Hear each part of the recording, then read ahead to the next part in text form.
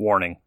This podcast involves discussions of a spooky and graphic nature not suitable for children or the faint of heart. Strong language and mature content is present.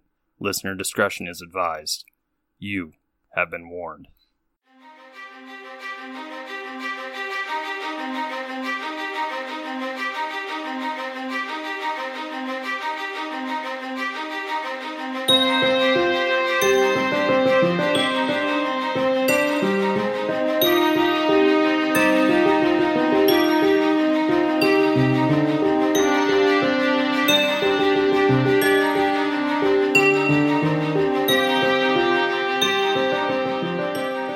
Hey Spooksters, and welcome back to another episode of Stabby Snippets here on Three Spooked Girls. My name is Tara, and as always, I'm joined by my lovely gal pal, Jessica. Hey! I am going to be telling you about the Savannah Spurlock case. Originally, it was a missing persons case up until last week. Unfortunately, now it is a murder investigation. So I'm going to go ahead and walk us through here. I was really shocked when I was researching this, so I had to kind of get that out of the way, so sorry for the spoilers, but yeah, here we go. So on January 3rd of this year, Savannah borrowed her mother's car, and her mother's name is Ellen, to have a night out with a few friends. She is a mother of 4. She had also just given birth to a set of twins that December and was said to have been going through a very difficult time of her life. She was, I believe, in between jobs and just had some other stuff going on. So her mom wanted to give her a break, which, you know, if you're a parent, shit, even if you've been through a hard time in your life, sometimes you just need a fucking break. So I get it. So when Savannah still wasn't home at around 3 a.m., Ellen called to check on her. But at first, on that regular call, she had hung up on her.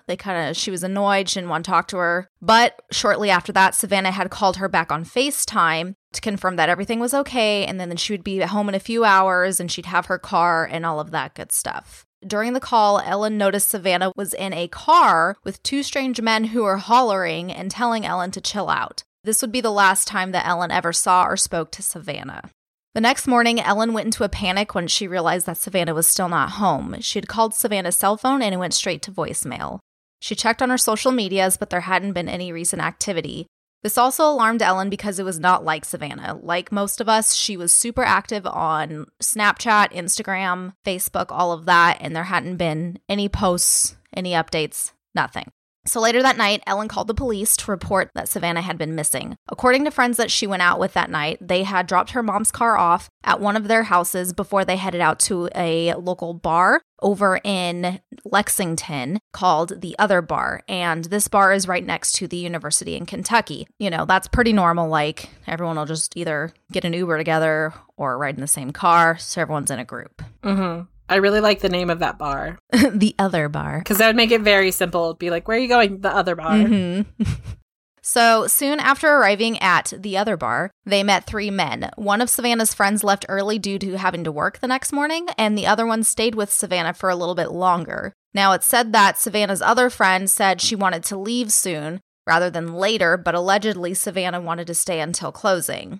Then, not sure exactly what it was, but the 2 girls got into an argument, which eventually led to Savannah's friend leaving her there at the bar, which I have to pause for a second and be like, people, you do not fucking do that. You do not leave your friend at the bar alone. Mm-mm. Men, women, I don't care which gender. I know a lot of these people online and in articles and news outlets are being like, girls, don't leave your pals alone. No, men or women, nobody. You don't leave your friends alone. You go in a group, you leave in a group. Right. Also, to add to Tara's PSA, like, don't go to the bar alone. Oh, that too. Like, if you're meeting if you know you're meeting someone there, that's one thing. Yes. But, like, don't go out by yourself.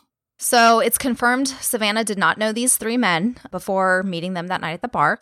There she was, left with no car, no one else, just her and these 3 guys. So there's actually video footage of Savannah leaving in a car with 2 of the men while the 3rd one followed behind them in a truck. Authorities asked for public assistance on identifying the men in the surveillance video that they had picked up.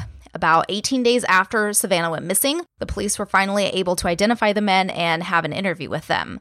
According to the men, they went back to David Sparks' house in Garrett County, Kentucky, which is about 40 minutes from the bar where they had met. So according to Sparks, the other males had left, and Savannah stayed the night at Sparks' home, but she slept in his bed and he slept on the couch. So they were in different rooms. So with this stuff, there's a couple different versions. One is he was woken up by her asking for the address. He gave it to her. He went back to sleep and whatever. The other thing was he woke up to her asking that, and then she supposedly left on foot. But keep in mind, she had no car, she had no extra spending money, she had no jacket, and it's January. So is that. But either way, she supposedly was gone the next morning.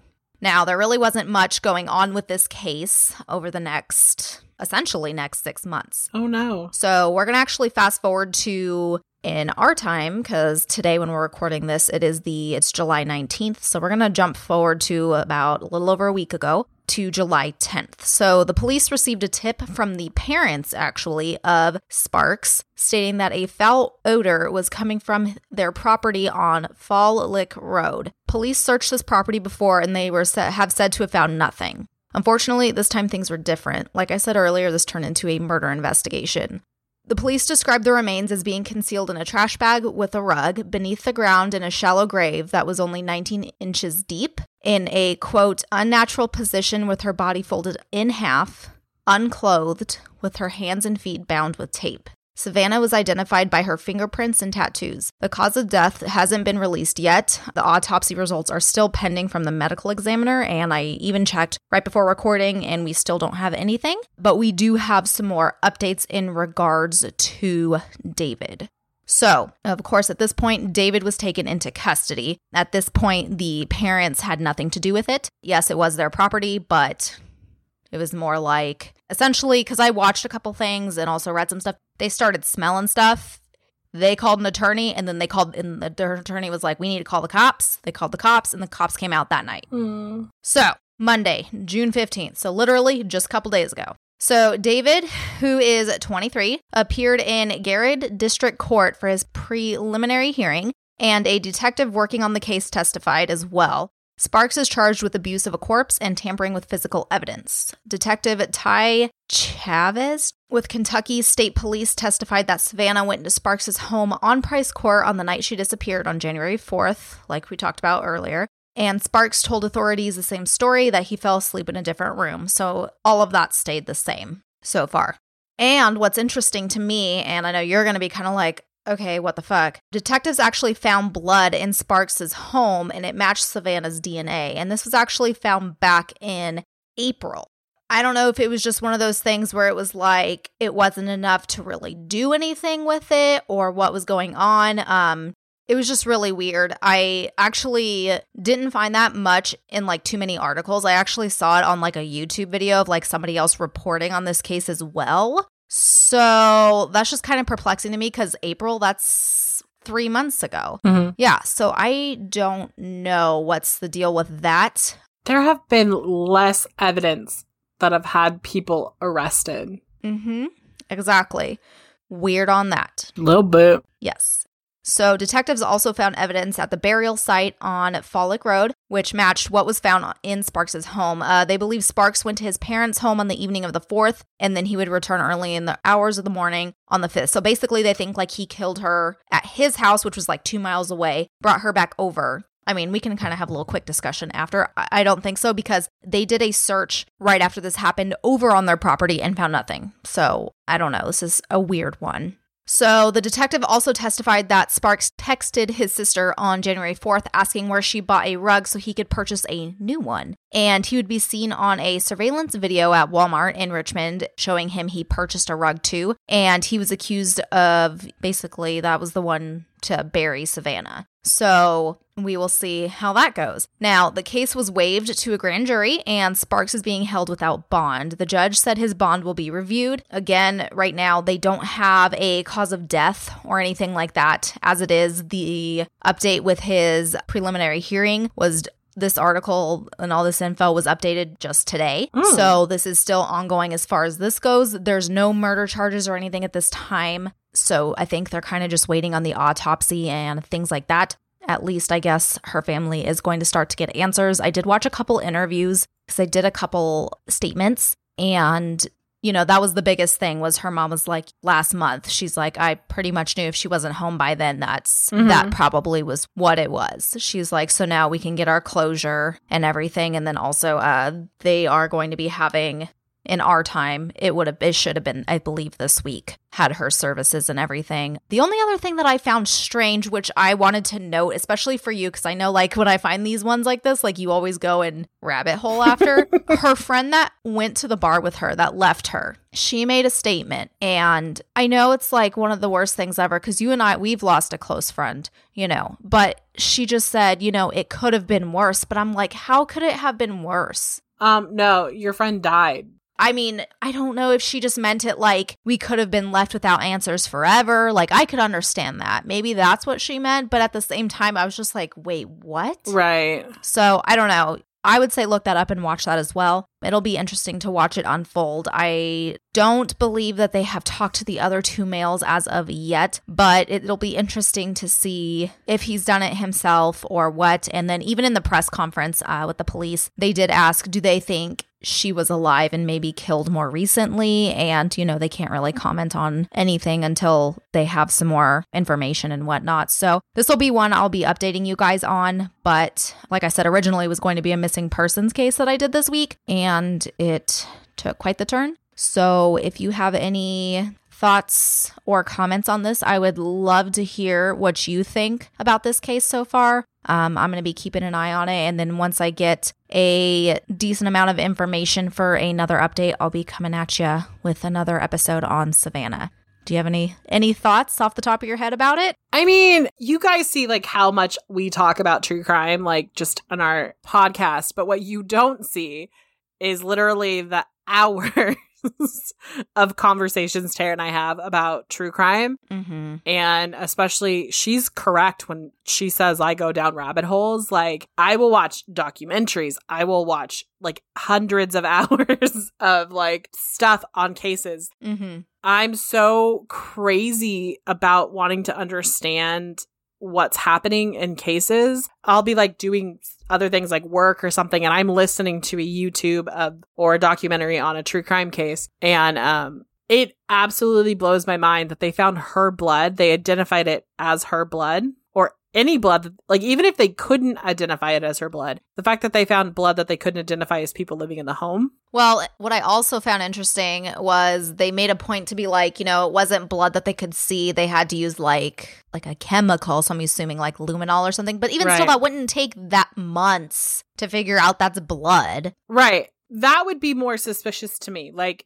here's how like I wouldn't see something as suspicious. Obviously, they came into the home early on, correct? Correct, yeah, because that's where she stayed the night, yeah. Mm-hmm. And they didn't see any traces of blood. Mm-hmm. So they obviously cleaned it up. Right. Which is hiding it. Mm-hmm. And the fact that they found it through like a luminol test means that they are highly skeptic that this person didn't have anything to do with it. And they went back and they found it.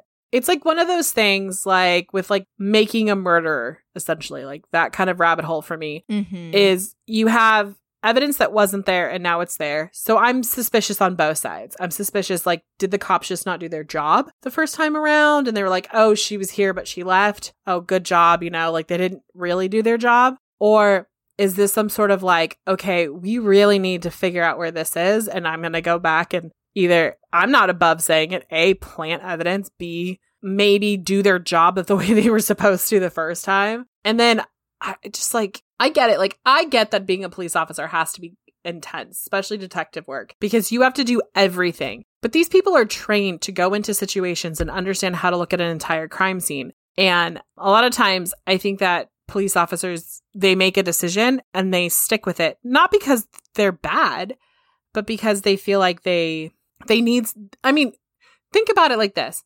When we say something in the news that like horrifies us, we have to somehow put logic to it.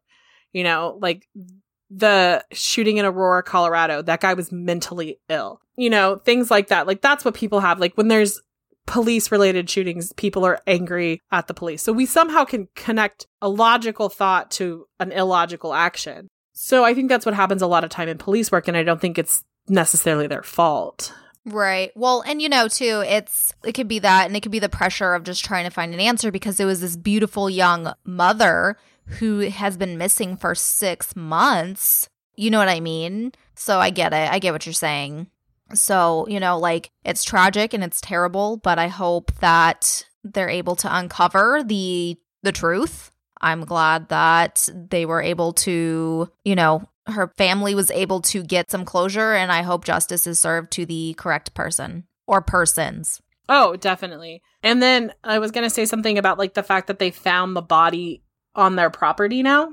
Yeah. It was his parents' property, which is about 2 miles from his house. Okay. And they had already checked that scene. Yes. To me, that means the body was moved. Yeah, that's what I think too. It's either one of two things. It's either the body had been moved, or maybe she didn't die in January. Oh. Because when he was asked that, he didn't give an answer of, do you think she was killed within the last 24 hours from the press conference or from when they found her? He didn't give an answer. So we don't have those details yet either. Right. Because that's a possibility as well. Right. I mean, I don't know. There's so, you know me, and I'll go down a conspiracy rabbit hole. Oh, yeah. This mini-sode could turn into a whole episode, but we won't. I'm going to rein it in, because this is going to trigger a whole other thing. And I know what case I'm thinking of when I'm going to get triggered about. So I'm just going to not going that way. We going to rein it in. I will keep you guys updated. Mm-hmm. And yeah, so that's going to wrap it up here for our Stabby snippet today on Savannah Spurlock. Like I said, if you guys have any thoughts, comments, concerns, articles, ideas, feel free to drop it on our social medias and let us know your thoughts. Obviously, we have tons, so that's why this second half of this episode kind of turned a little bit into a discussion, because we had to.